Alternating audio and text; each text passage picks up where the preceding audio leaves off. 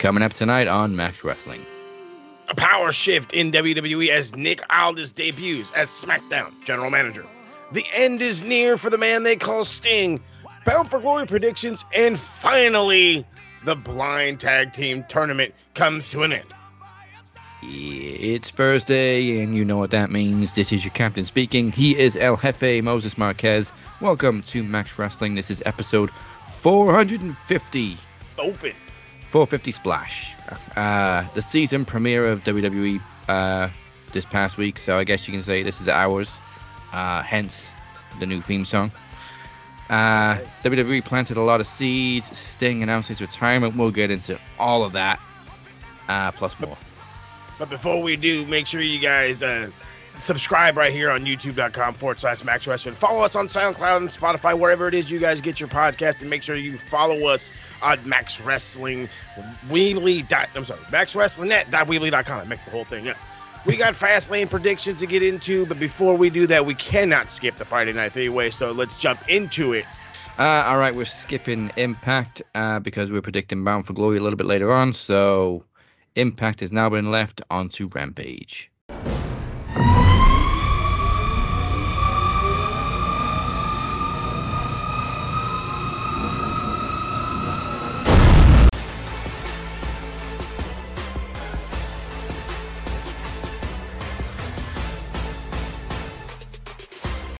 Let's jump into a quick little bit of Friday Night Rampage.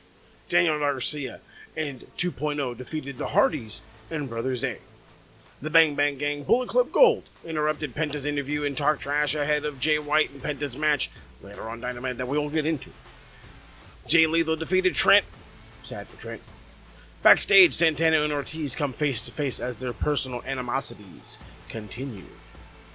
Sky Blue defeated Emi Sakura in what was a shocking upset. And Claudio Castagnoli and Wheeler Yuta defeated the Gates of Agony in the main event. Now, it's time for the Cap to recap the Smack. The season premiere of SmackDown kicks off with John Cena, but is quickly interrupted by Roman Reigns showing up for work this week. Roman thinks John Cena is stepping on his toes, but Cena endorses LA Knight as Roman's next challenger. Jimmy Uso jumps Knight but gets thrown out of the ring before LA Knight ends up with a match against Solo Sikoa. Pretty Deadly return to action and defeat Butch and Ridge Holland. Bobby Lashley welcomes Carlito back to WWE, but Carlito suggests they should face each other for old time's sake. Street Profits jump Carlito from behind until Adam Pearce and the referees break things up. Bayley and Zelina then get into an argument, prompting Pearce to set up a match between those two. Backstage, Roman Reigns questions Jimmy's actions earlier on and tells him not to take actions into his own hands. In the ring, Bayley defeats Zelina Vega, and after the match, Damage Control jumps Zelina from behind, but they're scared off by Charlotte Flair. Triple H announced Adam Pearce's promotion to Raw General Manager, but before he can announce the SmackDown General Manager, they're interrupted by Dirty Dom, who claims the tag team titles should not be on the line tonight because Judgment Day have a match on Raw. Triple H tells him to take it up with the SmackDown General Manager, Nick Aldis. Dirty Dom is interrupted by Kevin Owens, and backstage, Nick Aldis grants Charlotte a women's title match next week against Io Sky before Charlotte meets Jade Cargill. Cody and Jay defeat Austin Theory and Grayson Waller, but they're confronted by Jimmy and Solo on the stage, followed by Roman, who stares down Cody as Nick Aldis and referees separate them all. And in the main event, LA Knight defeated Solo Sikoa when John Cena prevented Jimmy from interfering, but LA Knight received a spear from Roman Reigns out of nowhere. Saturday is Fight Night, and Moses is on course for Collision.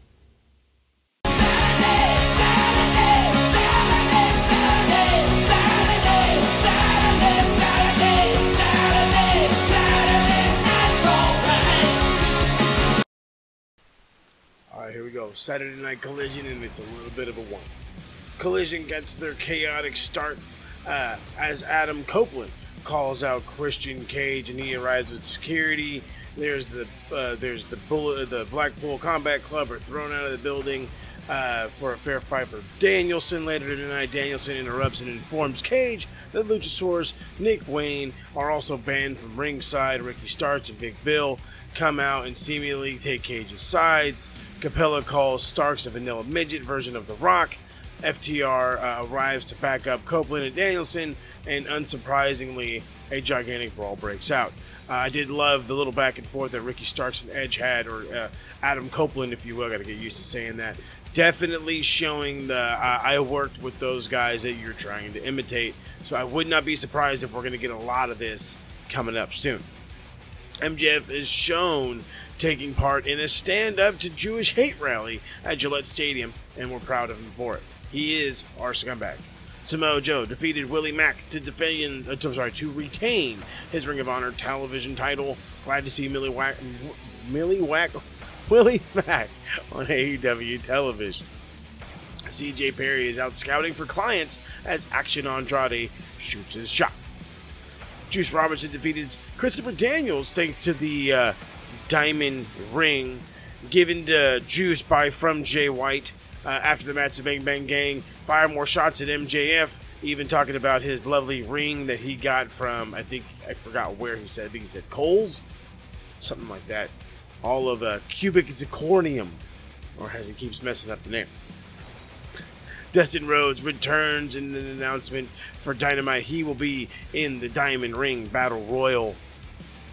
Nick Wayne is told that he will have a sit-down interview on Dynamite with JR and his mama. Again, we'll get into that.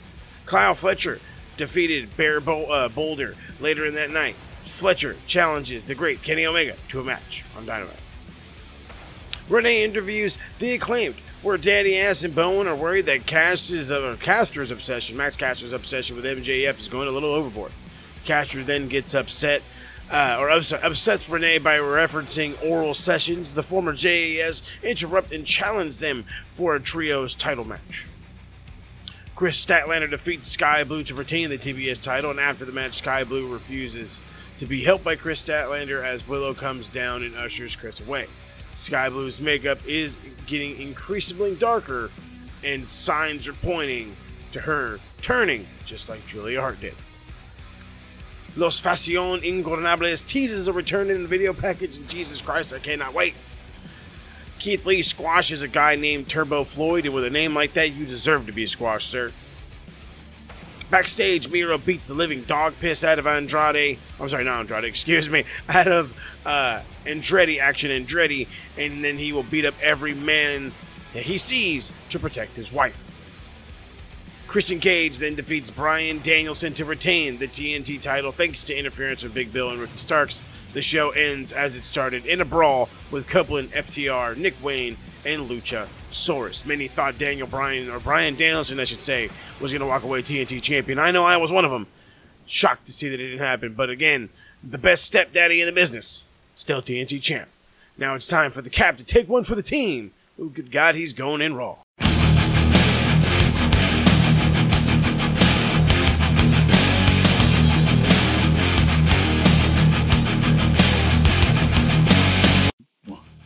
On Raw, a conflicted Sami Zayn addressed Kevin Owens being traded to SmackDown for Jay and his World Championship ambitions before. And this is going to shock you, being interrupted by the Judgment Day as they gloat over Sami Zayn being alone. They surround the ring, but Jey Uso hits the ring with 2 steel chairs. The Judgment Day back away as Sami Zayn throws his chair down and leaves the ring. He's not feeling very oozy. Shinsuke Nakamura defeated Ricochet in a wild Falls Count Anywhere match complete with brawling in the crowd, tables, and nunchucks. Oh my. Piper Niven defeats Natalya, and after the match, Piper and Chelsea Green attack Natty before Tegan Knox makes the save. Backstage, Rhea Ripley warns Priest and Balor to leave Drew McIntyre alone because she has a plan. Seth Rollins addresses his upcoming challenger Drew McIntyre, suspicious of him talking to Rhea Ripley, as the two exchange heated words. Ludwig Kaiser defeats Johnny Gargano thanks to an assist from Giovanni Vinci. Backstage, Drew McIntyre runs into Sami Zayn and says he's naive for forgiving Jay and will never be world champion because he's so naive. Sami Zayn challenges McIntyre to a match next week. Rhea Ripley says she's back and will put the women's locker room back in check because Mommy's always on top. Rhea Ripley versus Shayna Baszler ends in a no contest as Nia Jax and Raquel Rodriguez both arrive at ringside, followed by Zoe Stark as everybody brawls. Later on, Adam Pearce booked Rhea to defend the title against everyone involved at Crown Jewel. Gunther defends the Intercontinental Championship against Bronson Reed, and backstage, Kaiser and Vinci give Gunther a round of applause, but Gunther tells Kaiser he accomplished his goal tonight, but Vinci didn't. Vinci says he helped Kaiser get the win, but Gunther says he doesn't care and tells him Johnny Gargano better not be walking at him next week.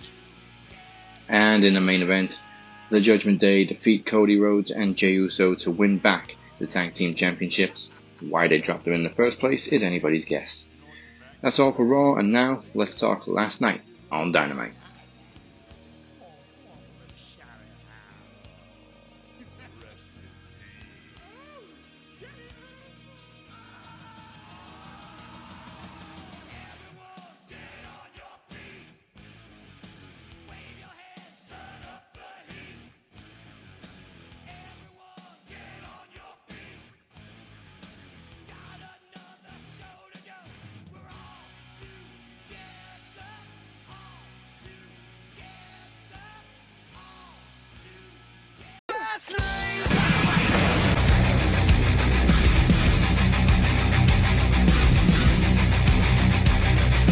All right, let's jump into last night's Dynamite. Jay White and Penta opened up the show, and Jay White picked up the win with the Blade Runner after getting some lovely assistance from Juice Robinson in the cubic zirconium ring.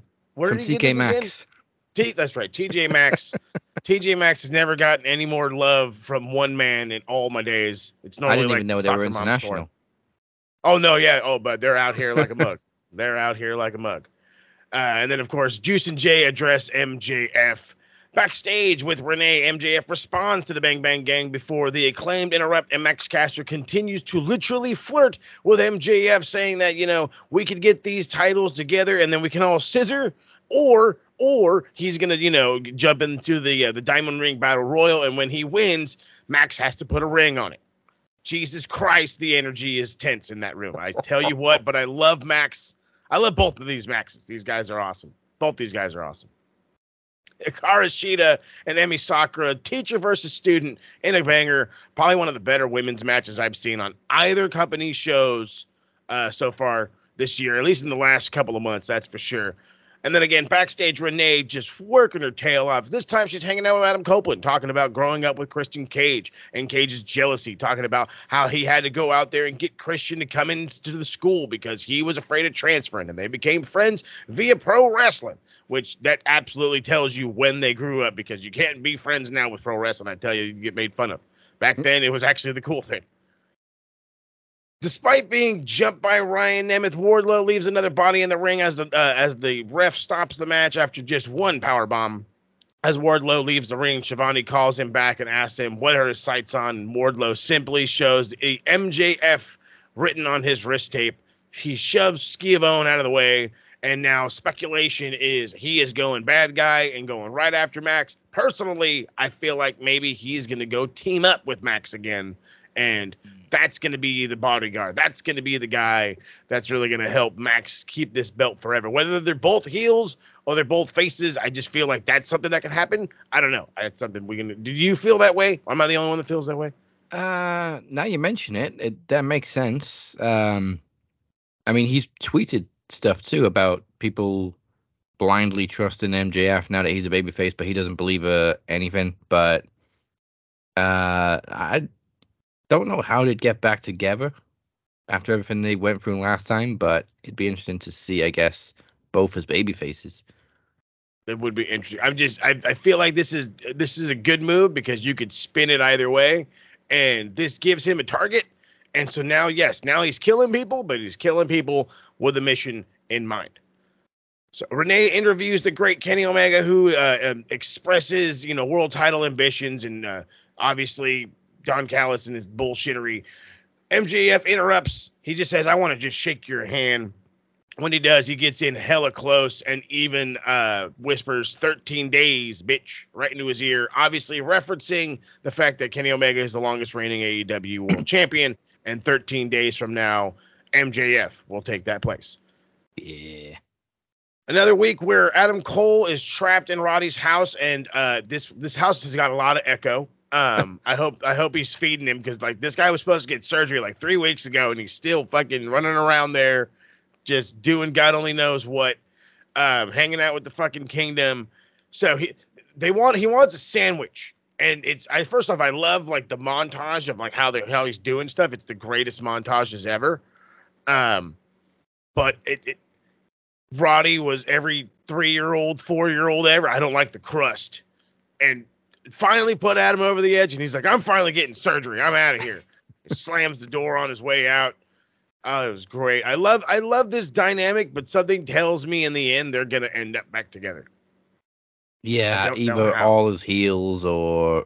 Because Roddy also said they're going to have to make peace with MJF in order to get through to Adam Cole, which is interesting, to say the least. I don't know how they're going to do it, but I can't wait to find out.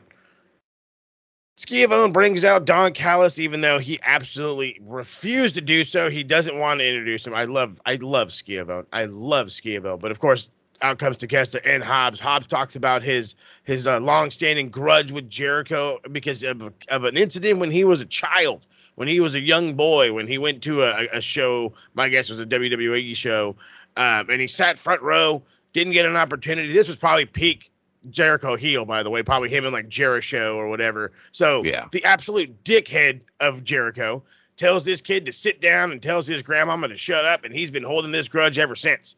And he says the second he could lay his eyes on him, he was going to beat the shit out of him, and so did it.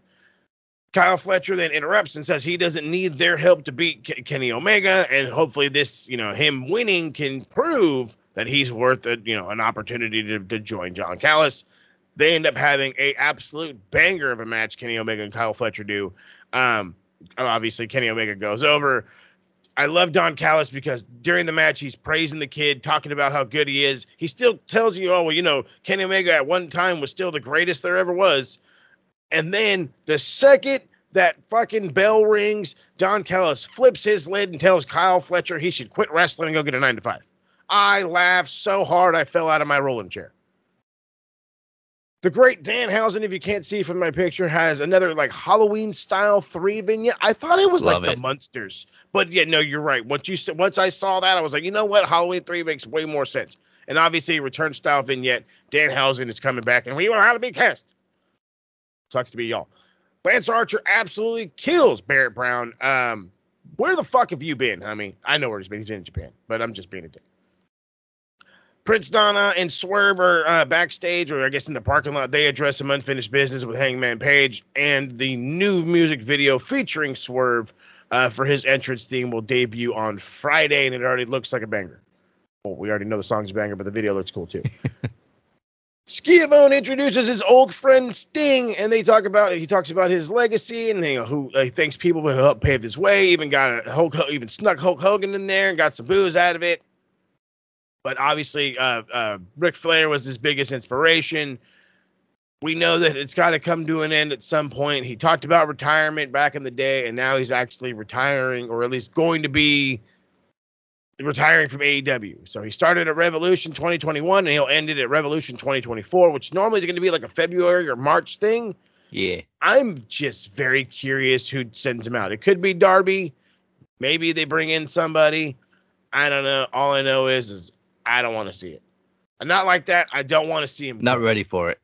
There you go. I'm not ready for it. The guy's been wrestling for like 50 years and we're not ready for it. No, we're so selfish. I don't care. I don't care how selfish we are. Speaking of selfish, Tony Storm debuts another awesome movie, but for some dumb reason, these keep getting bumped to picture-in-picture. Please don't. This is going to get over. This is super hot stuff right now, and I'm telling you, it will work if you just let it fucking play. Yeah, I enjoyed this one much more than the first one. Yeah, this one was hilarious. Made me actually, and one of the other thing was, too, is we knew the other one was good, or at least I did, and the boys in the TSK were like, oh, that was whatever, and you kind of half played it off. Now, I was so invested in the fucking, like, I was looking closer to my screen so I could actually watch the movie a little bit better. This needs to be on actual Dynamite, like, for real. So, come on, TK, quit fucking around. in a sit-down interview, a stroppy teenager, what is it, an absolute jerk-off, if you will, for the English, for the Americans out there. Nick Wayne is sitting there telling his mother that he has to prove himself. He calls her a terrible mother, which, by the way, you will never do that in any other freaking race besides white people. I'm sorry, I hate to bring it up like that, because like I envisioned me saying that to my mom, and I got to terrible, and I didn't even get to the E, and wham, I got slapped across the face. Watch for the shoe. Look out for the shoe. Heard that. And then calls her a terrible mother before they go backstage. Take off, I should say. Darby Allin ends up attacking both Nick and Christian as the fight spills out in the arena. It goes into where the ring's at. Luchasaurus shows up. Sting's in there in the brawl. I don't know what the fuck happened to Nick Wayne. I don't know if he really broke his tooth. I was sold, okay? I thought he lost a tooth at a moment. I figured it felt like the Cesaro thing all over again. Yeah, I think he definitely chipped one. I saw a still, and it was like half a tooth at the front. Oh, yeah. That's a lot of blood. That was a lot of blood for a chipped tooth, so God only knows what else happened. Backstage, Chris and the best friends are getting interviewed by Renee, because of course, who else? Renee's working her goddamn ass off. Chris offers the TBS title shot to Willow Nightingale at Battle of the Belts, which I'm not like. I just feel like Willow's good. I like Willow. She's over in my mind, and you're kind of just like, oh, here's some pity. Oh, here's some pity. That's just me. Maybe it's just me. I mean, I wouldn't have thought much more into it had I not paid more attention to the collision spot where Willow came out to back up Sky Blue and basically shooed Chris away. But we're seeing a little darkness creep into Sky Blue from her makeup and stuff. And somebody suggested maybe the two of them can join Julia as like a coven of black. That's exactly what I'm thinking too, and I love every second of it. In the main event battle royal, it comes down to Juice Robinson and Max Caster. Both of them, to the dismay of MJF, who doesn't want to face either one of them because obviously Juice is going to bring the Bang Bang Gang, and Caster just might hump him in the middle of the ring. All of a sudden, he gets attacked by Bang Bang either way, and he gets attacked by Jay White while on commentary. MJF pummels White, finally gets the Triple B back for all of 2.5 seconds, because then he gets low blowed, and then Jay White steals the belt again. Back to the ring, Juice Robinson just uses this distraction to put on the cubic zirconium and knock Max Caster cold the fuck out, because we already know that's cubic zirconiums are harder than diamonds. So it's going to be Max Caster. Oh, no, I'm sorry, not Max Caster. It's going to be Juice Robinson, MJF for the Dynamite Diamond Ring, and then I think, 3 weeks after that, he's got to go against Juice Robinson at the pay-per-view in LA for the Triple B. So it's Max has got the world against him, and still no sign of Adam, which doesn't look like it's going to happen, because he's finally going to go get surgery after fucking many weeks. Yeah, convenient timing. Kind of very mad at Roddy now. The guy needed surgery, Roddy. 3 weeks. How did he not able to leave the house in 3 weeks for surgery? My question is what kind of painkillers has Roddy got hanging out around the house just for him to just be fucking rolling around on a scoot? Oh yeah. Basically playing butler for 3 weeks on a broken ankle. On a broken ankle. Mercy. I don't know which way to call the Diamond Ring match next week, if Juice is going to finally win it or if MJF is just going to keep on that 5-year streak. But I'm guessing maybe Juice wins it. The boys in the TSK were barely around, but for the couple of minutes that they were there, the idea came up of, well, it's got to be like WWE. One guy will win one, the other guy won't win the other. So yeah, if Juice wins, there's no way Jay White's winning the belt, in November. But if Max keeps it, then maybe we should think that it's time for Jay White to be champ. At least that's my new thought process. That's for sure. Yeah, mine was basically Juice wins the Diamond Ring, then they've literally taken everything away from MJF, because Adam's got the broken ankle. Jay's got his belt, and then Juice has got his Yep. ring. What's he got left? Wardlow. Wardlow, that's right. Or, of course, the masked group who we still haven't seen identified, but it is possibly the Kingdom. Again, thought about that, talked about that, and I don't know, because if you go back and you watch it, that guy in the mask was skinny. Yeah. Jungle Boy skinny. Eesh. That would make him the leader of the group, though. I don't know how I feel about Jungle Boy being the leader of a possibly heel faction. That's true. I mean, I'm right there with you. It's just I'm trying to like think of like a body type and thinking of who that would fit in the blah blah blah. Honestly, the first name that came out, I was like, that's Cheeseburger.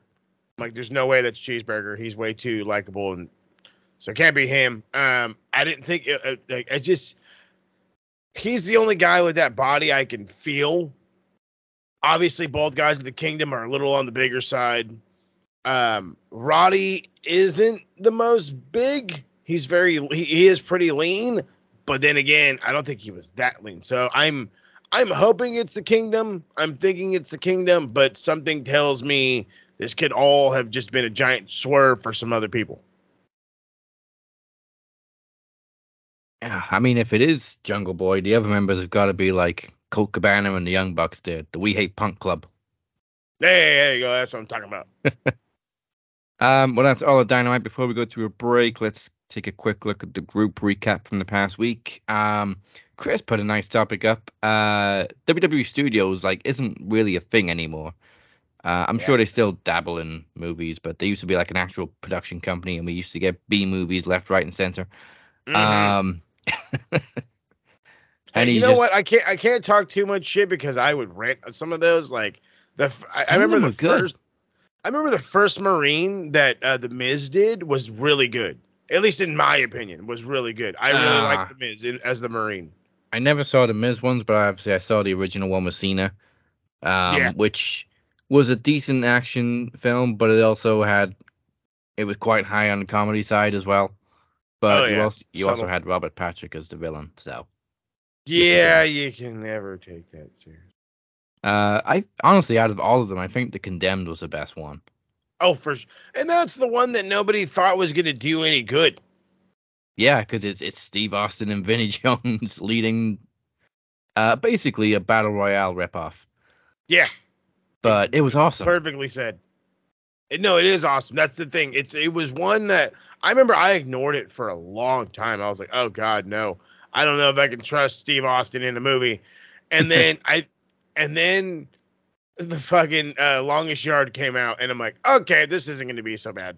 And I went into it, and I was like, oh, I've been wasting my time not watching it. It's good. It was probably the best, like as you've said, probably the best one that came out. I still lean towards See No Evil, but that's just me. Yeah. That was just your classic slasher. And it worked well, though. I remember being very, what the fuck, WWE's making a horror film? Not only with that, Kane? you made Kane scarier and did nothing with it. You fucks.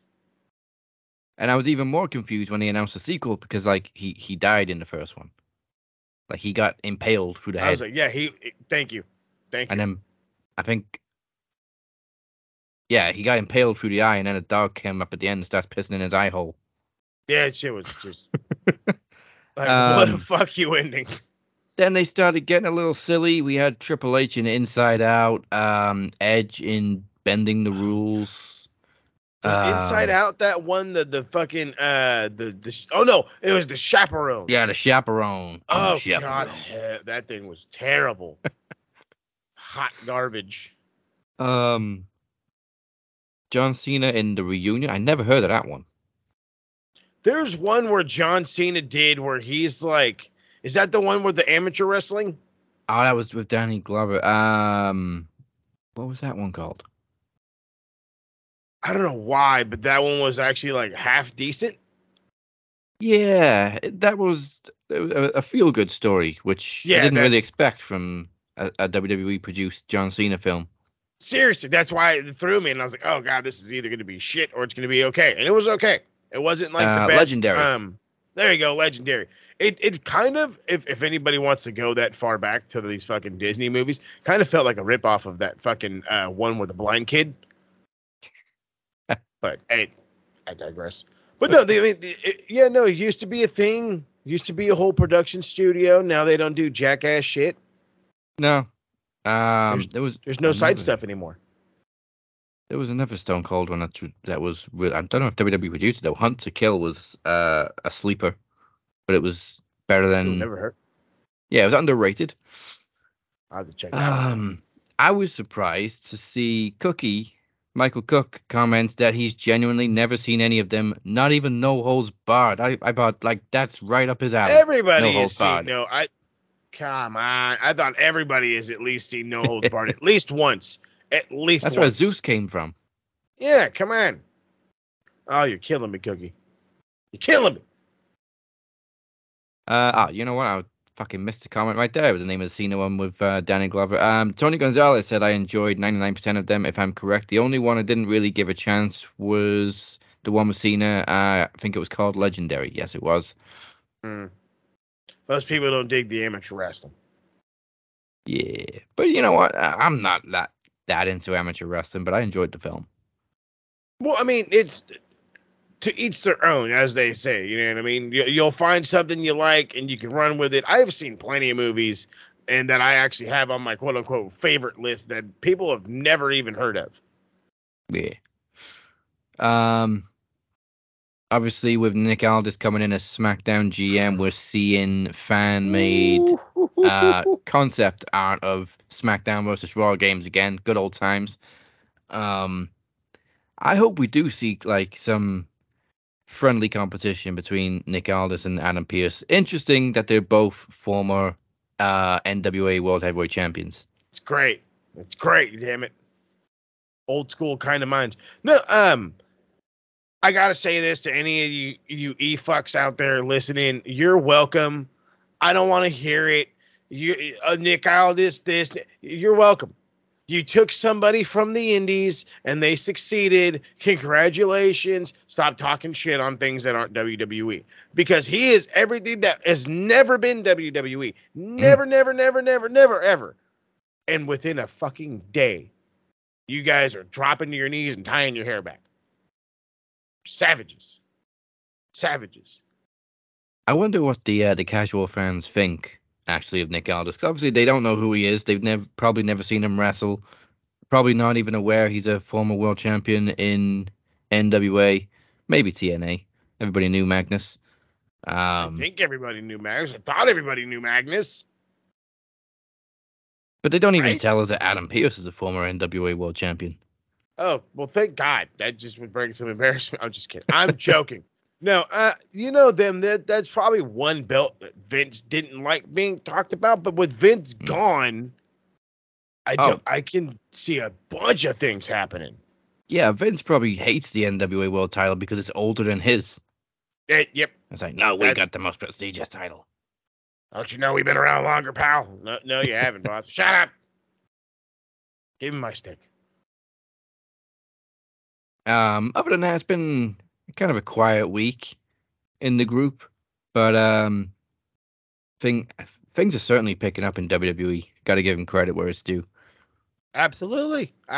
We talk about it all the time where it was, we felt like it was an unwatchable product, felt like it was doing the same repetitive things that they've done for as long as we can absolutely remember. And now we're at a point where I know I'm taking my time to at least record the show and watch it, full shows, both SmackDown and Raw.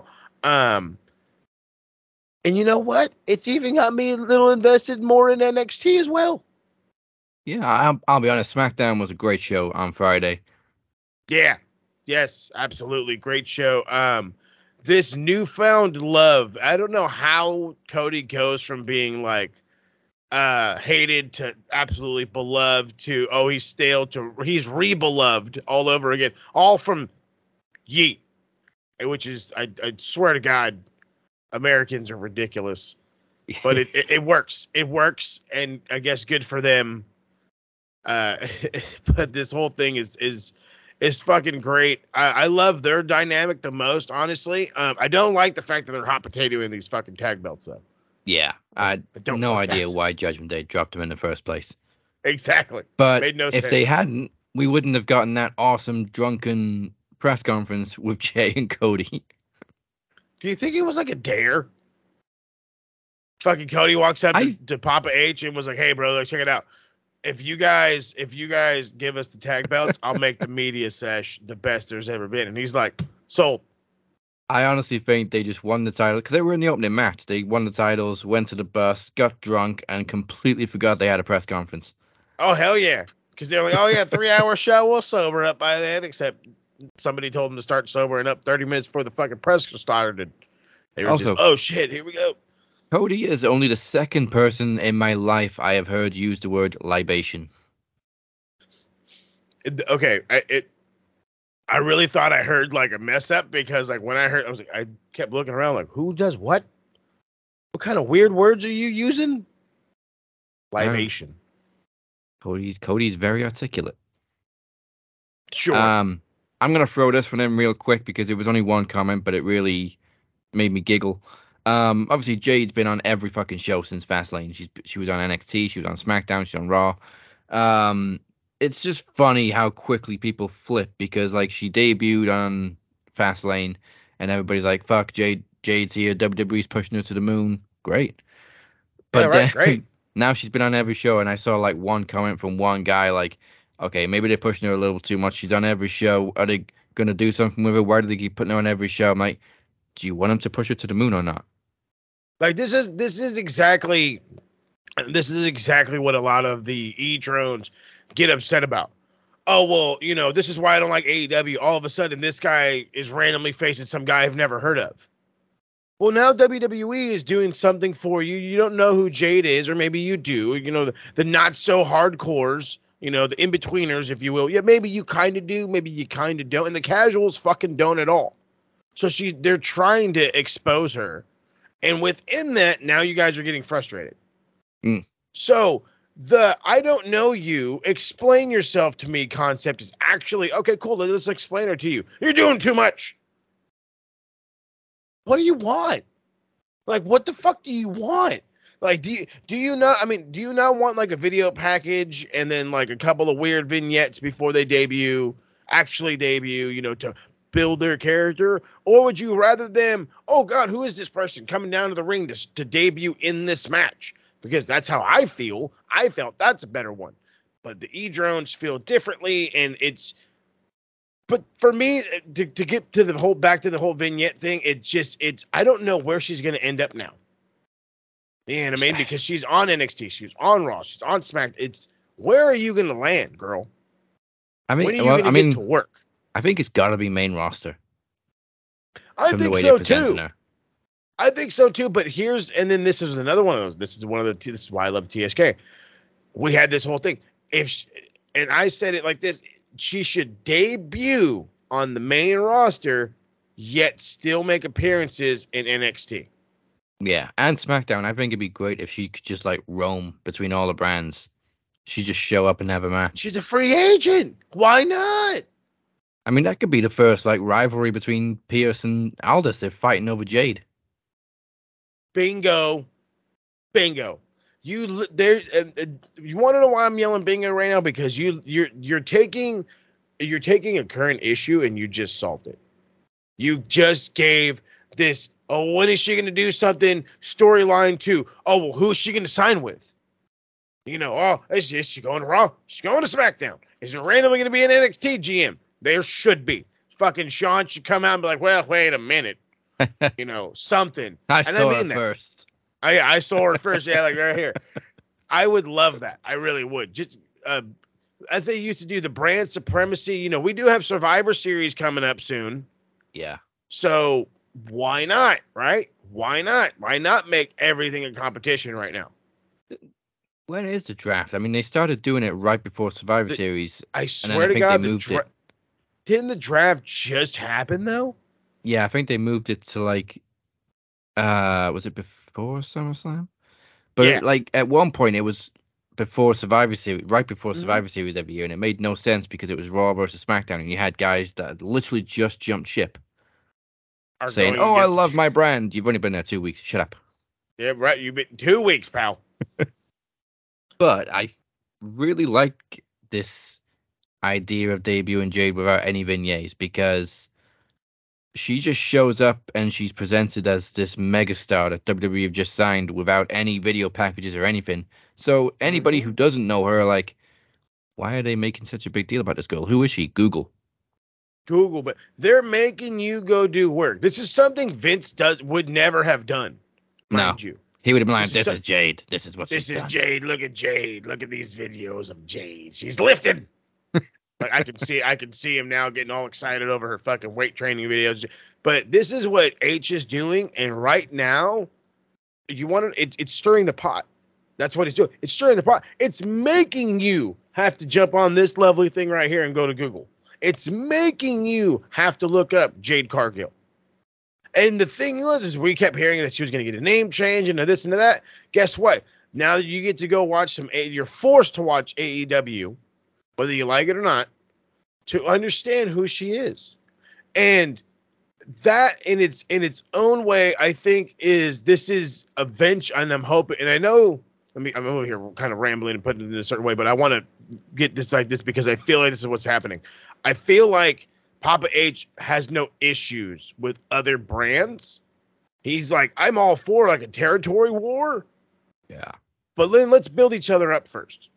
You know, the E's always talked about right now. Now, you know, Cody, if you wanted to know Cody more, you saw him in AEW, you saw Ring of Honor, you saw Impact. You had to see other brands before you saw Cody what he is now. You know what I mean? Not Cody, not dashing Cody Rhodes, and the whole new Cody of now.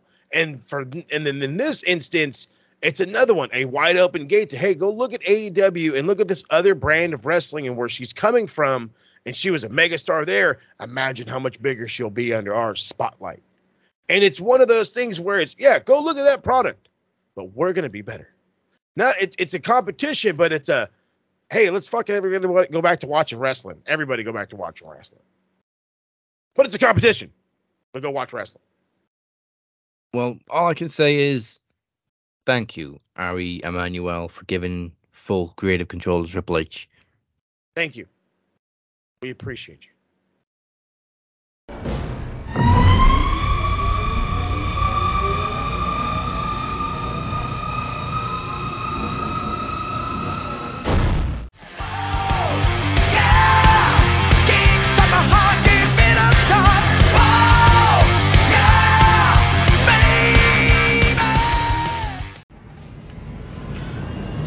Let's make it short, sweet, to the point.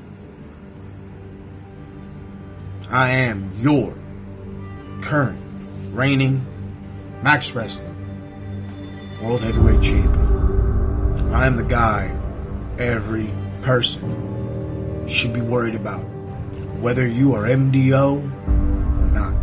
He's already proven twice that he can't be trusted. He used Chris to screw me over. He's not my El Jefe anymore. You're making my decision for me. I'm coming after Chris, and then I'm going after El Jefe. So heed my warning. The MDO stronger than ever. Sure about that? Cool. Moses Marquez, do you not understand what you have done? But here at Max, you gotta earn the belts. And let's just say that maybe, just maybe, we'll use this as a representation of my world championship. You don't woke up something that even you can't handle. It's not too late, baby. You're still MDO. I'm gonna run through you like an animal, baby. Everybody is gonna hit the floor. 'Cause I want to see you in promo series.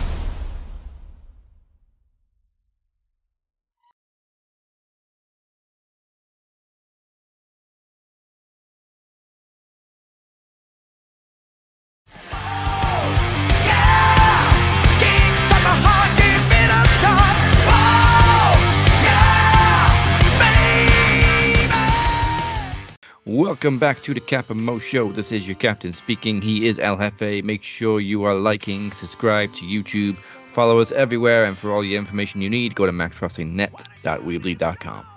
Still to come tonight, we got Bound for Glory predictions, final of the Blind Tag Team Trivia Tournament. But first, let's go back in time with a little bit of This Week in Wrestling History.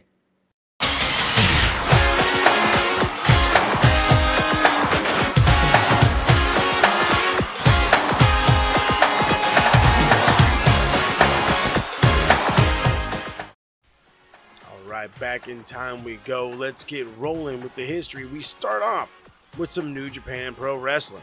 So, New Japan Pro Wrestling's event, King of Pro Wrestling, had a few bangers and some good title matches. One of them being an absolute standout, Minoru Suzuki against Jushin Thunder Liger. We also got to see Kota Ibushi defend his Tokyo Dome contract against Evil, and he walked away still with the challenge briefcase. We see Will Ospreay back in the junior division, defending his IWGP Junior Heavyweight title against El Phantasmo and coming out the victor. Juice Robinson won back the then vacant IWGP US Heavyweight Championship to become a two-time IWGP US Heavyweight Champion in an ODQ match against the Murder Hawk Monster, Lance Archer. In the main event, we saw Okada versus Sonata for the IWGP title. And it was the great Kazuchika Okada walking out, still your champion. Same day, different year, also October 14th, 2018. Impact's Bound for Glory pay-per-view event saw a collaboration with AAA. And there were some AAA guys up and down the card. And we'll start with the Impact's Knockouts title, where Tessa Blanchard successfully defended her title against AAA's own Taya Valkyrie. OVE Ohio versus everyone, God, I missed them. We're in a trios title match against Brian Cage, Phoenix, and Pentagon. There was a concrete jungle match where the guys fought in a stripped down ring, basically taking bumps on straight 2x4s. It was LAX, Santana, Ortiz, and Conan against the OGs, King Hernandez, and Homicide. Conan was just in the corner. LAX took the dub, thanks to Conan. And in the main event, we saw Johnny Impact defeat Austin Aries to win the Impact's World Heavyweight Championship. The reason why this show was so memorable was actually the part that took place right after this bell rang in the main event. And it was Austin Aries absolutely no-selling the finish, standing up and walking directly out of the ring, leaving fans, staff members, and even the commentators completely and totally baffled. You are a douche, AA. October 17th, 1999. Let's take it back prior to the millennium. WWF's No Mercy had some questionable matches and even a few bangers. The show opened up with the Godfather beating Mideon, Ivory losing her women's championship to the Fabulous Moolah. Crash and Hardcore Holly took on the New Age Outlaws and lost, thanks to DQ, obviously. Chyna defeated Jeff Jarrett in a good housekeeping match, quote-unquote, to win the Intercontinental Championship. We saw The Rock take on the British Bulldog, and Jesus Christ, did they ever crap the bed. A tag team ladder match, the Hardys versus Edge and Christian, because why in the world would you put anyone else in a match like this? Former AAA Mega Champion Val Venus, yeah, I bet you didn't know that one, defeats Mankind. And in the main event, we saw Triple H take on Stone Cold Steve Austin in an Anything Goes match for the WWF World title. It was Triple H that walked out, steal the game, and still your WWF champion. I told you it was short and sweet. We've only got one more. This is the last one. October 19th, 2018. PWG's event, Smokey and the Bandito. A show full of bangers, as every PWG show is, and a very rare PWD title change. A few matches stood out more than others, and the first one that comes to mind was Bandito versus Rey Fenix. Uncle Dave gives it 4.5 stars, and just the names alone garner a minimum of a 4-star rating, so you will get no argument from me. Timothy Thatcher somehow, someway, submitted Brody King in an absolute 4-star banger. A quality PWG tag title match, the Rascals, Desmond Xavier, Zachary Wentz defeated Santana and Ortiz for what was just shy of 4 stars. But it was the main event that garnered the most attention. It was a Haas War. The unbeatable Walter finally fell to the man they call Jeff Cobb. Jeff Cobb wins the PWG Championship, holds on to it for under 100 days, but Winning it is all that is important. He is at one point in time won the Battle of Los Angeles, so obviously you cap that with the title. And like I said, this was a short and sweet look into the history books. Now let's get back to the boys, and maybe, just maybe, we'll get an update on the Blind Tag Team Trivia Tournament. All right, from history to present day, and it is finally time to close this thing out. It has been several weeks in the making, lots of delays, but it is finally time for the Blind Tag Team Trivia Tournament Grand Finale. The winners will go on a promo series in just 5 weeks' time, and they will have the great privilege of challenging DC and I, a.k.a. the longest reigning Max Wrestling Tag Team Champions, for our, thank you, sir, Max Wrestling Tag Team titles. But first, it's time to see if the captain can match the score, so we can determine which team moves on, and I think Daz needs a whopping 9 points to advance his team. Let's take a look at the others. All right. It is finally time. The finals of the Blind Tag Team Trivia Tournament have finally happening, and it goes down right here, right friggin' now. One American, one member of Wales, that being your tag partner, Beer, who I will get to him first, but AJ is next. He is the first to lead it off. 10 questions. This is going to be a mixture of about the 20-plus questions, 40-plus questions we've said over the tournament. So if you've been listening, you might just have an upper hand. So we will get started with this first question. This one might be a tad tricky, that's why it's multiple choice. Chad Gable, Gable Steveson, and Kurt Angle all won a medal in this style of wrestling. Freestyle or Greco-Roman? We're going to go with freestyle. Well, let's jump into the next one. This one might be easy for you. Mike Mizanin, now known as The Miz, got his television start on this MTV show. The Real World. Yeah. Yeah, indeed. Who was the original belt collector? Ultimo Dragon. You'd be told, for me, there's just no better guess on that one.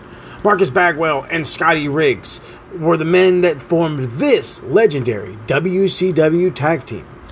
Before Buff was the stuff, he was an American male. American males. American. Oh, sorry. Okay, I got lost in the soundtrack that is Life. So let me give you another one. This Florida State All-American linebacker is actually better known for being the first black heavyweight champion. Ron Simmons. That might have been an easy one, but let's see if I can't throw you a curveball. Who donned the mask of the monster Matanza Cueto in Lucha Underground? No idea. Could not have been more of a truthful answer if I've ever heard one in all of my days. Let's see if maybe this one's a tad bit in your realm. What was Kenta's name in NXT? I think Hideo Itami. I know for sure one thing, it was not Curryman. It was not Curryman. Let's see if you know this one. For all the youngsters out there, who won the infamous Brawl for All? That was Bart Gunn. Well, I know this much. I know it wasn't no man named Bart Simpson. That's for damn sure. So, let's go into the next one. This former super fight, legendary super fighter, if you will, debuted in the WWF in the 1990s, still NWA World's Heavyweight Champion. Dan the Beast Severin. Legendary man he was. Let's get into another one. This New Japan coach was originally, or should I say, was the original WWF Light Heavyweight Champion. Taka Michinoku. Good stuff by a great trivia man. Hope to see him in the singles trivia realm one day. Now let's kick it to your partner, Beer, on the whole other side of the pond. Let's see if he can get to your number. My man Beer is what we call a trivia man. He is definitely showing off his chops over the past few weeks and as well as in this tournament. So we're going to hit him with some new fresh 10. And that's not fresh 10. Let me rephrase that. What we're doing for everybody is everybody's going to get a jumble of all the questions that have been asked during this tournament. So without further ado, we will jump into it with question numero uno. Now let's kick it off with a classic. Who did Ron Simmons defeat to win the WCW World Heavyweight Championship? That was, my beautiful guy, was Vader, or also known as Big Van Vader. There's only so many men with Big Van in front of them, but I'm going to say that that's a good guess because we already know that I am not giving you guys the answers. It's just like how it's been in the whole tournament. It's all about the fans, so make sure you're checking the ticker as we do the thing. Let's jump in to the next question. Brock Lesnar, Roman Reigns, and Bill Goldberg all played this position during their football careers. That was defensive tackle. I love it. My man that knows his defense. Honestly, you could have gone defensive line for all I cared because the reality is well, they played up and down it. And that is a different story for a different day, as we say in the TSK. But on to the next one. What current WWE superstar is also known as a legendary Tottenham fan? I was waiting for this one. That is the greatest of all time, John Cena. It's a great question, okay? It's a great question. That's all I can say. We can't see him, but he can see Spez on top of the table, and we will keep it pushing with this next one. At what pay-per-view did Hell in a Cell debut? That was 1997, Bad Blood, one of my favorite matches ever. And it's Taker and Shawn. Any one of their matches is amazing. No argument here. I'll take Taker and Shawn today even. Okay, maybe not today. But let's jump to the next one. The next one should be easy, but could be a little difficult. Who was the inaugural IWGP Intercontinental Champion? Oh, I remember you asking me this one. That was Shinsuke Nakamura. In 1997, this man debuted under the tutelage of Jim Cornette while still being NWA World's Heavyweight Champion. Here's a hint. He's a MMA icon. Oh, I only remember two MMA ones. I went to WWE. It was Shamrock. No, was it Dan Severn? Dan Severn. Oh, I don't know. Lucky guess. Dan the B7. That's right. There were only two MMA guys before Dustin Pewter showed up, but that was years down the line. But he is a beast. That's for sure. But let's go from, I guess, amateur wrestling to let's go back to the hard-hitting strong style under the mask of La Sombra. What is the only IWGP title that Andrade won? Is it the IWGP World Championship? There are many mountains to climb in the world of New Japan Pro Wrestling, and every single title is hard to get, especially the top one being the world title. But let's jump into the next one. Juventud Guerrera, Hector Garza, Eddie Guerrero were members of this original WCW faction. Was it the Filthy Animals? You know, truth be told, I totally forgot about the Filthy Animals until just right now. But I don't think you're on the same wavelength exactly. But it is what it is. We'll check the ticker. Two more left. And let's hop into an easy one. Who is known as the Lethal Weapon? That is the Lethal Weapon, Steve Blackman. At least the contestant got it right. I was over here butchering and flittering. So let's hit you with the final question to give your final tally to your tag team partner to see how they go, to see how you guys do in this lovely blind tag team trivia tournament final. Here's your final question. Kurt Angle, Gable Steveson, and Chad Gable all competed in the Olympics under this brand of wrestling, Greco-Roman or freestyle? That, my good sir, was freestyle. All right. It is time for your chance to see how far your team can get right here in the final for the Blind Tag Team Trivia Tournament. We're starting off with a good one. Awesome Kong stepped away from wrestling to star in this hit Netflix series. Awesome Kong, she did the Netflix series Glow.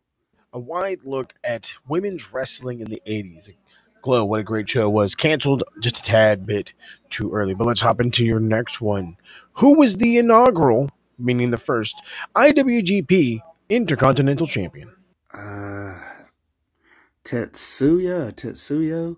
Your partner came at me with Nakamura, which, truth be told, both men have this iconic view in my mind with the IWGP Intercontinental Championship around their waist. Solid guess, either or. Let's hop into the third question. The very first Hell in a Cell match took place at this pay-per-view. Bad Blood, I think. Bad Blood was actually one of the more perfectly named In Your House pay-per-views. But yes, in a long list of In Your House shows, that was one of the better ones. Let's jump into the next one. Who did Ron Simmons defeat to become WCW World Heavyweight Champion? Damn! He beat Vader. One of the lesser known WCW champions back in the day, but yeah, Big Van Vader is a man that we should all recognize for what he's done. What reality show, I should say, well, let's jump to the next question. What reality show did The Miz star in prior to his run as the host of the Diva Search? MTV's The Real World. I'm kind of glad, yet kind of sad that those kind of shows are over, but it is what it is. They've moved on and done crazy things now. These guys are really wrestling these days. Anyway, switching it around, let's hop to some fun stuff. What current WWE superstar played Prince Puma in Lucha Underground? That would be Ricochet. That boy Ricochet, or sometimes they call him Thummy McGee, if you will. Let's hop into another one. Let's keep it in the Lucha Underground rim. Who donned the mask of the Monster Matanza Cueto? This is a tough one, and I used to watch Lucha Underground all the time, but I think it was Jeff Cobb, I believe. Jeff Cobb doing great things in New Japan these days. The Monster Matanza Cueto was one of my favorite characters in Lucha Underground, truth be told, and he made me want to go out and check him out. Also, gold medalist Pan American champion. Good for him. Let's hop into another one. Who did NBA superstar and part-time mailman Karl Malone team with to face off against the NWO? Diamond Dallas Page. Hey, yo, it's him. It's DDP. They didn't rhyme at all. Go with the song. But it is what it is. DDP, the man back in the day, that's for sure. At least the total underdog in WCW, if I can play my cards correctly. Let's hop into another one. Let's see how far you can take it. In 1993, WWF said this man was America's only hope at slamming Yokozuna. Well, I really hate to see what happened to this man nowadays, but my answer is going to be that boy Lex Luger. Well, I got to admit, I was a Lex Luger fan growing up, and yeah, I'm right there with you. It's sad to see where he is ended up in the world. All right, so the score is 16 AJ and Beer, and Corey is sitting on 8. So yeah, I gotta get 9 to win, 8 to tie. Of course, if it is a tie, both teams will advance, and it'll be a triple threat for the tag team titles. And before we begin, like you said, you and DC are the longest reigning tag team champions. The only other tag team champions were myself and Phoenix. We lost to you at Mania. You're currently on 145 days as tag team champions. You and I are also currently on 202 days as world and TV champion. And DC, in a couple of days, will hit 100 as knowledge champion. So we're all in triple figures, almost. Wow, the belts are not coming off. All right, so to get into it, as we've been doing, and as everybody knows from the last participants, what we've been doing is all these questions are a jumble of the last 20 to 30 questions we've asked throughout this whole tournament. So he needs 9 to move on. 8 makes it complicated for me and DC. So we'll see how it goes. Let's jump into it. Are you ready, good sir? Ready as I'll ever be. All right. Here we go. We'll hit you with an easy one. Who did Ron Simmons defeat to win the WCW World Heavyweight Championship and become the first African-American World Heavyweight Champion? My mind went completely blank last time, but I remember it vividly now. Vader. That's right. Big Van Vader. Here we go. This is, I know, yes, again, it's going to be repeat questions. Get over it. This is just one of my favorites. What wrestling legend played Thunder Lips in Rocky 3? Hulk Hogan, brother. Hulk Hogan's getting so much love in the last 24 hours, I swear to God. I love how Sting was like, I understand, but he taught me a lot. That he did. Oh, here we go. This one threw your partner for a loop. What was Kenta's name back in NXT? That's Hideo Itami. Hideo Itami. All right, here we go. What WWE superstar was formerly known as El Generico? Ooh, could that be that Sami Zayn? That Sami Zayn fella is indeed corrected. Here we go. We're going to continue on down the masked fella line. Who donned the mask of the Monster Matanza Cueto in Lucha Underground? I forgot last time, too. Jeff Cobbs. Jeff Cobb. That's right, the big man, Jeff Cobb. Here we go. Let's go some old school stuff. This current New Japan coach was the first WWF light heavyweight champion. Taka Michinoku. Taka Michinoku, probably the same guy with the Michinoku driver. We don't know the history. Indeed. Here we go. This is a great one. Trav is going to kick himself in the butt for when you answer this one. Marcus Bagwell and Scotty Riggs formed this legendary WCW tag team. Ah, man. I think I forgot this one last time, too. The American Males. The American Males. The 90s, where you just fucking play the name 99 times, is the greatest shit ever. All right, this one to tie. This one to tie. Oh, here we go. Let's go old school. Who was the Midnight Rider in NWA? Dusty Rhodes. Dusty Rhodes, the American Dream. No, not Dustin. Oh, God, no, not Dustin. All right. Let's see. We got 2 more left. And almost a perfect score. 1 more to win it. 2 more to solidify it. Can he do? Let's go with this one. This super fight legend debuted in the WWF in the mid-90s. Still NWA World's Heavyweight Champion. Porn star mustache, Dan the B7. Porn star mustache, indeed. Jesus Christ. Tom Selleck, eat your heart out. Oh, yeah. Dan the B7 has the best stash in the biz. Here we go. This one for the old school heads, and the final one, and the best one even. Who won the infamous Brawl for All? Bart Gunn. Bart Gunn. Bart Gunn, a perfect 10. There it is. And it's not going to be no triple threat. Thank you, Jesus Christ, by the way. It's Corey. It's the captain. Oh, my God. It's literally, it's my co-host and my opponent. Oh. So I'm facing Corey not once, but twice at promo series. And, of course, I got unfinished business with DC, too. Oh, yeah. The storylines are building themselves, and we're not even doing it on purpose. I promise you. But everybody in the tournament did great. AJ was solid. Beer, obviously, we know from recent months he's been solid. Teddy surprised us all with his knowledge. Yeah, he did. Yeah, good fight. And AJ is somebody who, and AJ, I know you're listening, bud. I need you to either challenge DC or do something. You need an opportunity at the Knowledge Belt. You need a shot to really prove what it is. Tag team is fun, but going one-on-one for that big belt is where it's at. So maybe, hopefully, in due time, maybe we see you at promo series going against my man's DC. I don't know. We'll figure it out. But you're there, brother. You're there. You're already on the upper echelon. You're with the Travs. You're with the Me's. Hell, everybody's gotten good at trivia. What the hell happened?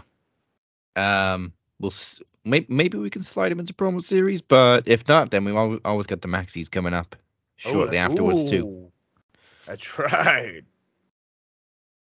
So now I think that means the card for promo series is completely finalized. But before we get there, next week is our Halloween special, and it comes with a Max Television title match as I defend against the mercenary Chris Reed, and it'll be TV movie rules.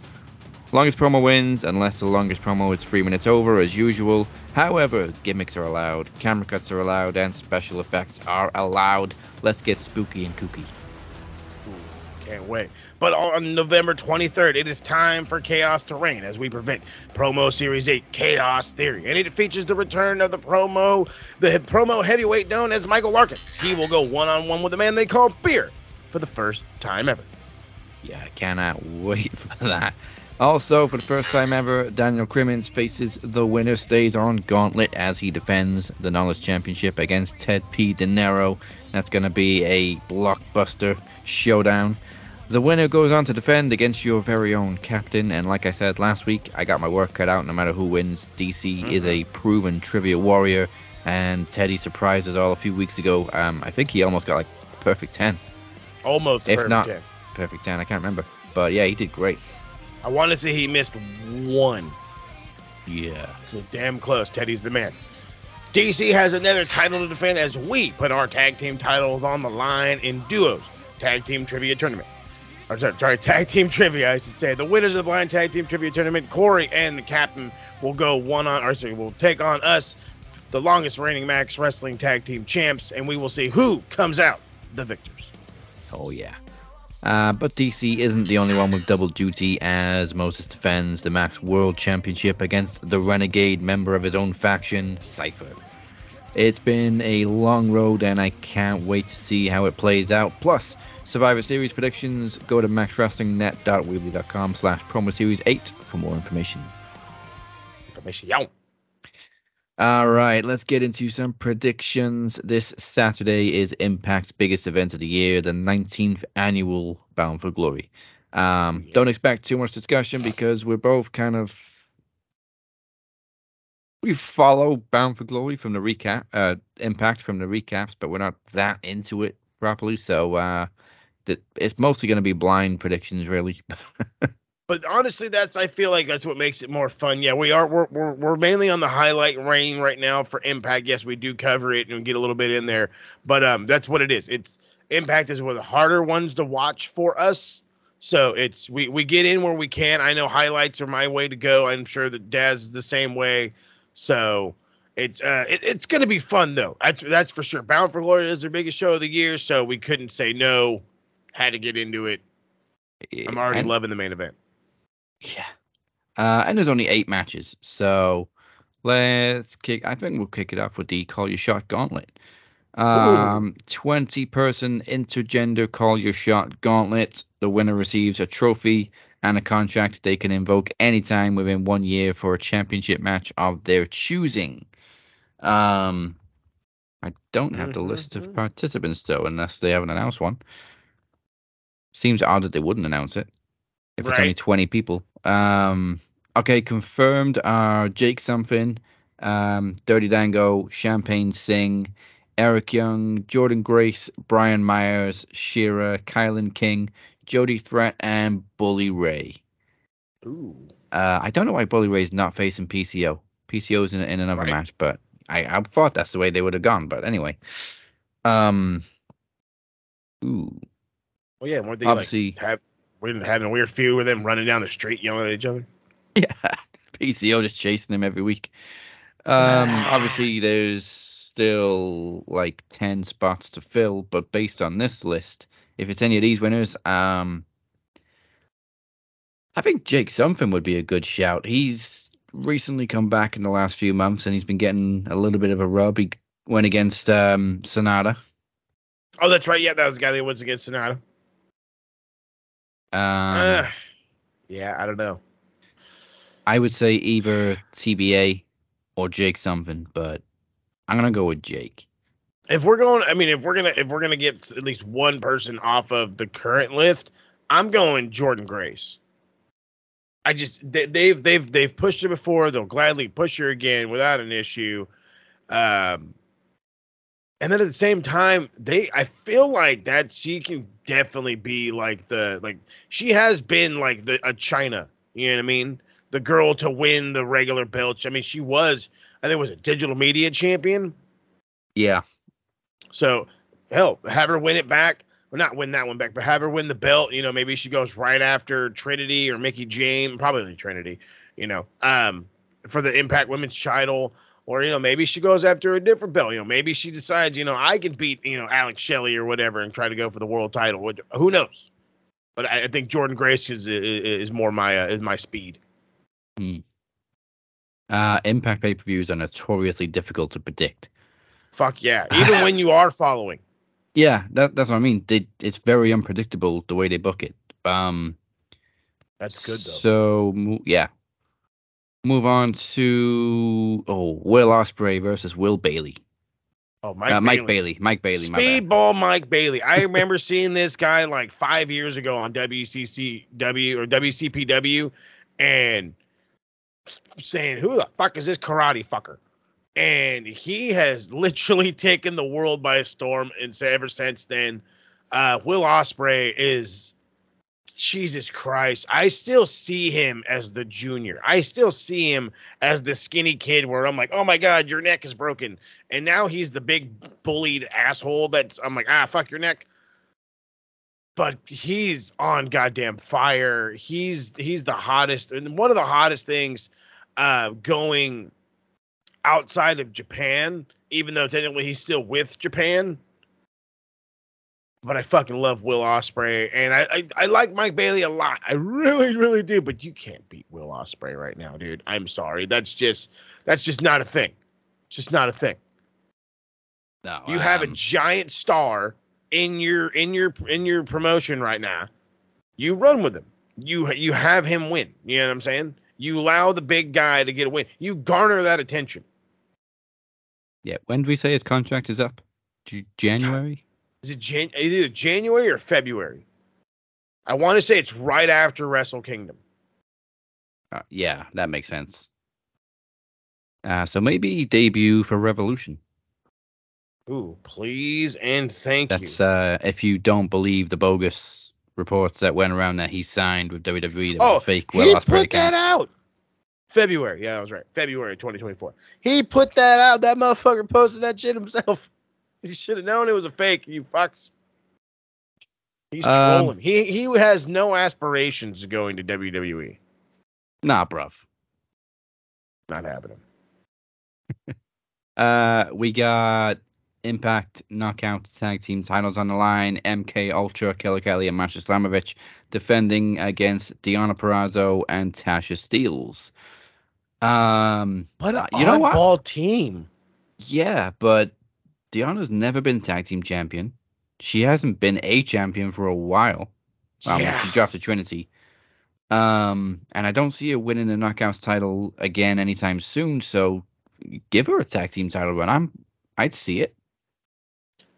It's not like MK Ultra hasn't, lost these things. I could have sworn they're 2-time champs, if something like that. I think I'm not too sure. But this isn't the first time I think they've had the belts. That again, personally thinking that way. And it wouldn't harm them to lose it. Look at who they're fucking going against. Both of these are former Impact World Champions and Women's World Champs. So, I mean, that's why I yelled, what the fuck weird ass team is this? But hey, you know what? If it works, if it ain't broke, don't fix it. And I don't think these have a problem. So give me Deonna and Tasha. I like this team. I don't know. Yeah, I gotta give him a dumbass name though. I don't know. Right? I'm already trying to think. Does Tasha Steelz have a nickname? I have no idea. All right. We'll think of one. If this was WWE, they already would have mashed their names together. Well, Deonna she's Italian? Yeah. Italian Steel. There you go. Italian Steel. Love it. Okay, old school Impact. We got a Monsters Ball match. Oh, I'm excited. PCO versus Rhino versus Steve Macklin versus Moose. Rhino, I know, has been goring Steve Macklin every week. Every week. Poor Steve Macklin. This guy went from world champ to getting speared by old ass Rhino. Oh, you poor bastard. I do love it though. This is going to be great. A Monster Ball match, just no DQ, right? They're just fucking craziness everywhere. It's just weapons all over the joint. Yeah. The original concept was very unique. They said that they would lock all 4 combatants in a small room for 24 hours with minimal food and water, so that they were more violent for the Monster Ball match. Fucking cool. That sounds fucking cool. I don't care. That sounds cool. The first one was Rhino, Abyss, Sabu, and Jeff Hardy. Ooh, Jesus Christ. Yeah, they all would have been fucking bananas. Especially don't feeding them and shit. Yeah, that's the one when Jeff did a swanton off the Tron over the stage through a table. And now he's dancing like Danny Garcia. All right. Fucking hell. I don't want to lean right to PCO, but he is an undead freak. I'm just saying. He's leaving soon. Oh, that's right. His contract is ending. He's probably gonna retire. Yeah. Bully might kill him off in this match because that's how they write people off in Impact. They murder them. Yeah, literal murder. Murder. I feel like Moose needs a win, but I don't think you can get it here. I don't think getting a win here is a good idea. Fuck it. Give me a curveball. Give me Steve Macklin. Yeah, I mean, that's probably a good shout because Rhino's literally just come back and it feels like a nostalgia thing. Oh, he always is a nostalgia thing. That guy hasn't been non-nostalgia in fucking 15 years. He came back and gored Macklin at the Impact 1000 show, so I figured it was just for like one night or something, but no, I didn't know he was going to get a Bound for Glory match out of it. But yeah, give me Macklin too. Seems like the most logical choice. Because I'm looking at it and I'm like, first off, Macklin was the one that looked like the oddball out, but then I remember that he's getting speared or gored all the time by Rhino. It's like, all right, makes sense. Then I'm looking at Moose like, fuck are you doing here? I'm Moose. All right, I mean, well, yeah, exactly. It's fucking just Moose, goddammit, because I don't know. I do this. Fuck it. That's why. That's it. Lord have mercy. So we did the Knockouts tag team titles. Let's go to the Impact World tag team titles.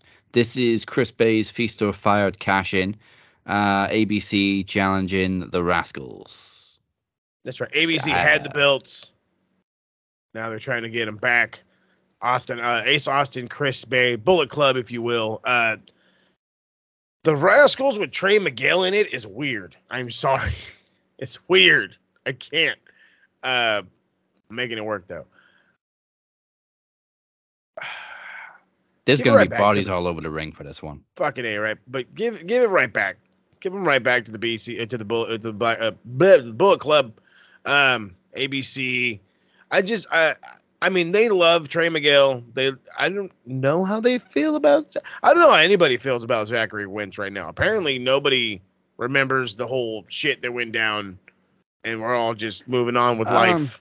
I think most people kind of took his side and figured a little bit. Shit, I forgot what her name even was. It's just batshit crazy. Oh yeah, his fuck. Oh god, was it Mandy Lee? Or something like that? Was it Mandy Lee? Madison Lee? Kimberly? Kimberly. There you go. I was like, I know it was a Lee. That's right, Kimberly. And yeah, no, I mean she sounded like crazy ex-girlfriend. She had the toxic vibes, as they say out here in America.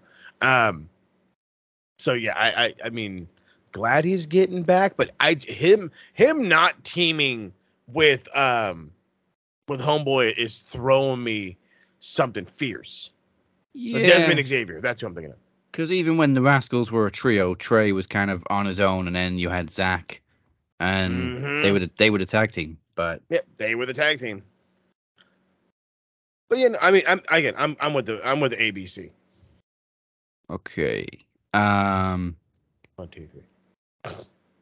I'm gonna stick with the Rascals for two reasons. One, I think they brought Wentz back for a reason and for a long reign. Two, I got them both in the fantasy league, and I need the points desperately.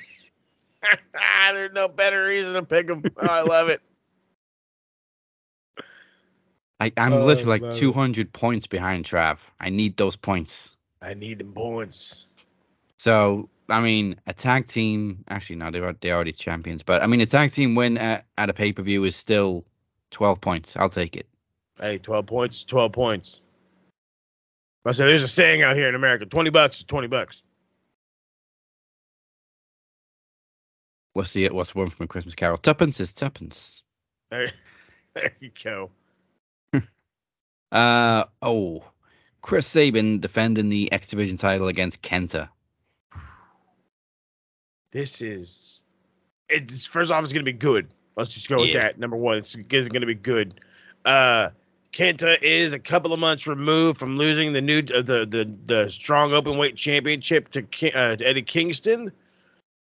He's also been working in the States a lot. He's been working with Impact for a minute too, if I'm not mistaken, or at least a little bit. Or is he just now coming in for this one? He's done a few promos, like video packages, but I think this is his first match. Fuck. That kind of throws me down. Because I look at it and I think Kenta, I think New Japan Star, I think coming up towards Wrestle Kingdom, I think all these fun things. Because in reality, and I'm already going to super fantasy book way out of my league here for a minute, Wrestle Kingdom is the 4th of January. It is a 2-night show. And in the past, they've worked with TNA, Impact, whatever have you. It was TNA NWA back then. Yeah. They've worked with outside promotions to bring shows. Hell, they worked with All Japan Wrestling earlier this year. So I really feel like you could do something cool where you could start crowning some New Japan guys in America, and then have those matches at the Tokyo Dome. And they'd just be like the filler matches. Well, because we always know that there's going to be filler matches, and they don't have to be the greatest thing since sliced toast or what have you. But having them on that card, gaining that extra exposure is gigantic. And now, again, maybe I'm already well out of my reign and I'm already well above my head, but in 3 months' time, you could have Kenta versus somebody else for the Impact X Division title on night 2 of Wrestle Kingdom, on night 1 of Wrestle Kingdom. And it's like, holy, what the fuck? What? Or even more, you're just, so that's where I'm leaning that way. Chris Sabin is more than likely going to walk away champ. But because of my fantasy booking world and the way I want all wrestling to come together, give me Kenta. Ooh. I wish we knew what Kenta's schedule was. Like if he's sticking around for a little bit. That would or make if things this a little easier to determine, that's for sure. was like a one-off appearance, but We don't know. Again, Sabin's only just won it back again too. From Leo Rush. Oh, that's right. And Leo Rush took off to Japan. There we go. I don't know. Maybe I'm angling towards Chris Sabin, and maybe Leo Rush comes back after the match and jumps him or something. But that's a maybe. It's a maybe. I mean, it would definitely be great if Kenta won it and stuck around for a little bit, but oh, for sure. I really added don't know. Added exposure and impact would be awesome.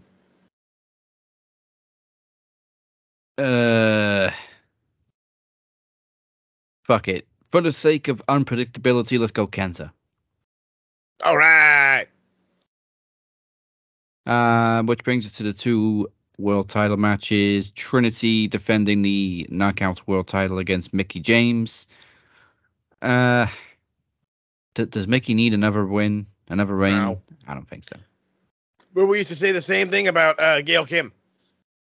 Yeah, but we've said this about Mickie before too, and she just keeps coming back. That's true.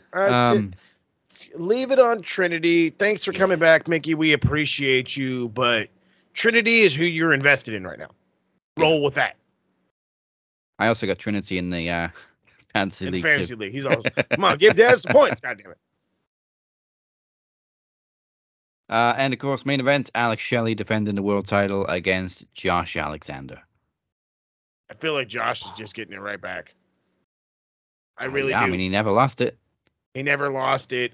He was a super hot champion. People liked it. Josh Alexander himself was garnering a shit ton of attention to the point where I could have sworn there was talks of the Impact World title being defended at Wrestle Kingdom or in in a different Japanese promotion or whatever. And I like that. I like that a lot. Josh Alexander has a lot to offer. He has a lot to offer anybody in any fucking in any promotion right now. And him as champion is great. So fucking roll with it. Give it right back to him. Alex Shelley as Impact champ was great. Good for you. I'm glad that you had a reign. I think this is his second. I want to say Alex Shelley had one forever ago.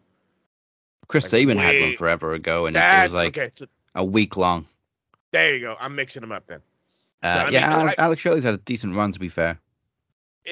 And you know what? Good for you. But when the big guy comes back after a bad knee injury, you give him back his belt.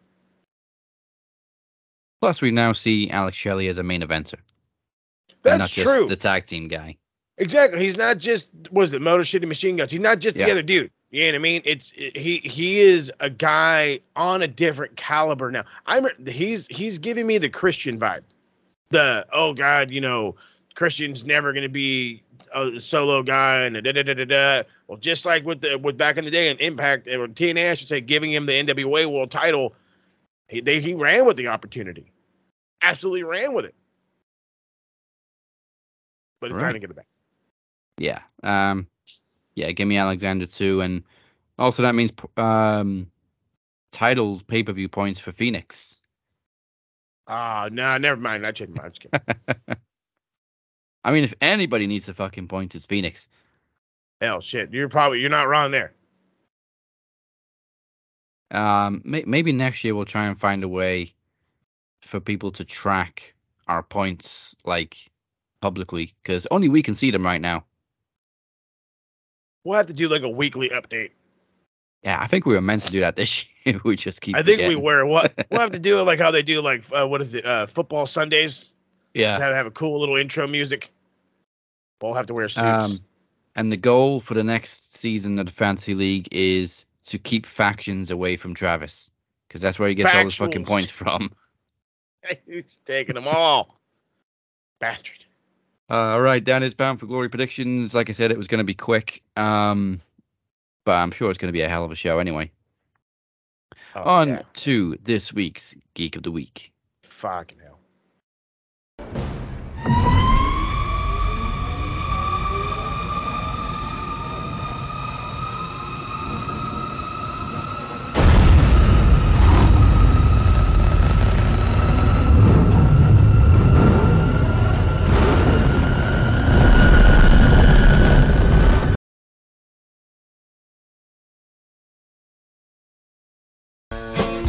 Neck geek, grit-eating freak, scum-sucking peahead with a lousy physique. He's a one-man, no-cut, losing streak. Nothing but a pencil neck geek. Pencil neck geek. God. So I'm gonna be real honest. I didn't have a Geek of the Week coming into this week. Everybody was kind of chill and tame, and I'm just like, what's going on? What's going on? I gotta call the fans out again? No. This guy decided to open his dumb big mouth, and Jesus Christ, I gotta re-bring it back up real fast.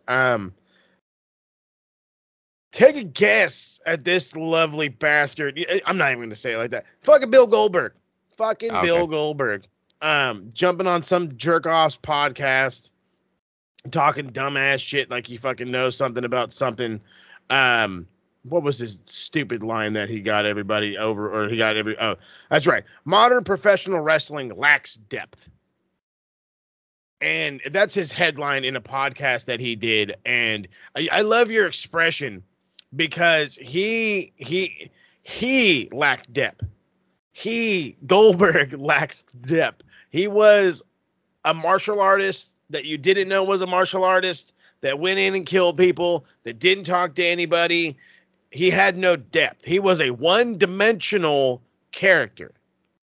He does his thing, whatever. He comes to WWE, he remains a one-dimensional character, except he can actually lose here in WWE, and it's not going to murder him. He retires, comes back old as shit, was still a one-dimensional character. So the fact that he's going around telling other professional wrestlers to add depth is just blowing my mind. I can name 900. I can name so many wrestlers that have fucking depth like nobody's business. There's fucking Seth Rollins, depth like nobody's business.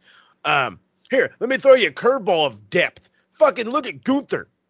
Oh, look at where he's fucking come. Okay, fucking depth. His fucking shit is a sandwich. It's fucking stacked, bud. Fucking faux piece of bread. You know what I mean? It's two-handed. It's a fat ass kebab. Okay, it's fat ass kebab. That's what it is. I don't understand how somebody who's never had depth in their whole fucking life is telling people that, and they listen to him, and they're listening to him, are telling people that this modern day of wrestling has zero depth. Yet I did. Or the time back. You know who had depth around you, Brett? Fucking Hulk Hogan. Hulk Hogan had depth. Whether we like him or not, he had depth. Sting had depth. It's just fucking blood. Like, I get it, dude. You want to be relevant. I understand. You know, I remember wanting to be the cool kid in high school too. For you, buddy, that was like 40 years ago. I need you to fucking just leave it in the past, boss. Leave it in the past. Go take your cool cars for a fucking spin. Show off your hot rods. Don't talk wrestling. Just don't. Don't do it. When was the last time he was welcome in wrestling? I don't know. I think it was the Brock feud. Because it was like, okay, redeem yourselves for WrestleMania 20, and then that's it. And they did, but then he just kept coming back. I was going to say, that's about it. We wanted a redemption match, and now fuck off. But now he just kept showing up going, I want a title match. Yep. Why? And he got him. And he would get him. And you fucking ruined the Fiend forever. Oh, you ruined it bad. We thought you killing Bret Hart was bad. Not killing Bret Hart, but you know what I mean. I mean, he only just recovered from that horrific Hell in a Cell match. But then the Fiend never recovered from that Goldberg loss. Just awful shit.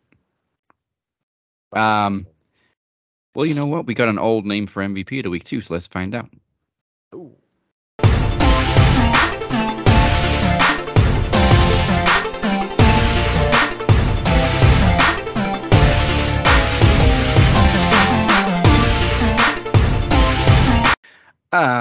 I don't know if I'll have the chance to pick this person again because I don't know how much longer they're going to be around. So this week's MVP of the week is John Cena.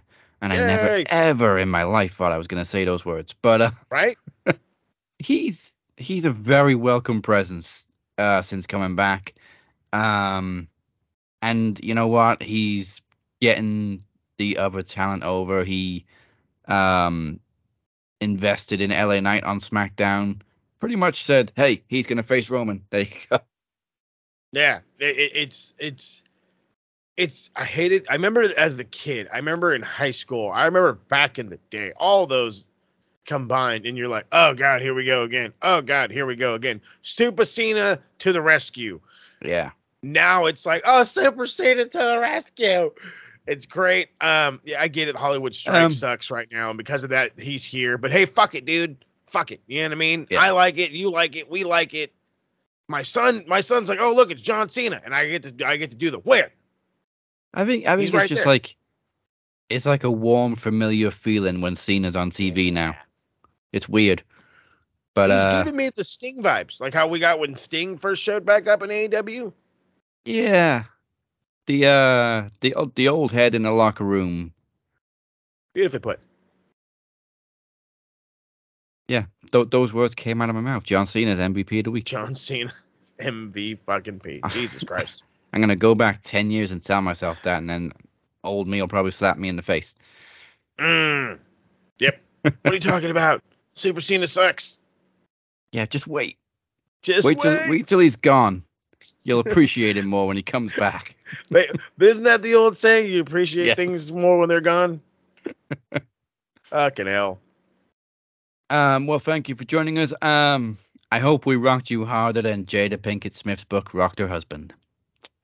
Oh, it's fucking cold-blooded. That's very cold. That's cold-blooded. She is. Yeah, the fuck she is. Reptile of a lady she is. Not even a lady. Not even a lady. Just a savage. Yeah. Is there anybody out there who likes Jada Pinkett Smith? Not anymore. I've never liked her. I just didn't know what Will's thing was, but hey, let Will do Will. Well, Will's gonna be Will, exactly. Before we go anywhere, before we go to the A to B Retro Rewind, I'm quickly gonna mention last week's episode 2. I didn't know until last night it was on like over 300. Thank you very much. Especially considering it was mostly a solo show and very last minute, but wow. I don't know where those views came from, but thank you very much. Thank y'all. We appreciate it. Keep them coming.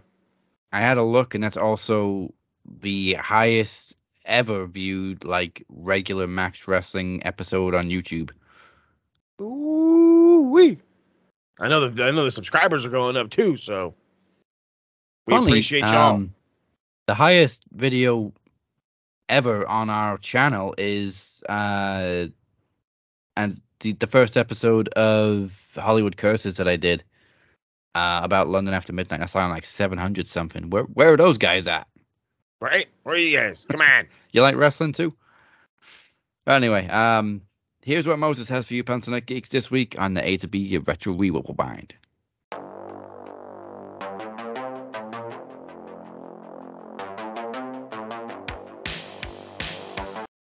That's right. A whole lot coming. TSK is trying to put something together. Honestly, everything from last week got put on hold. We were going to drop something, but as you know, I had computer issues.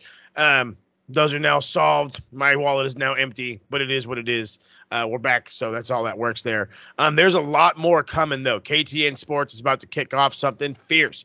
I've been saying it back and forth. You know, the international break is my chance to get in to start talking Tottenham and doing all that. Well, because of that, I have actually I have got some stuff written. I have actually a show recorded.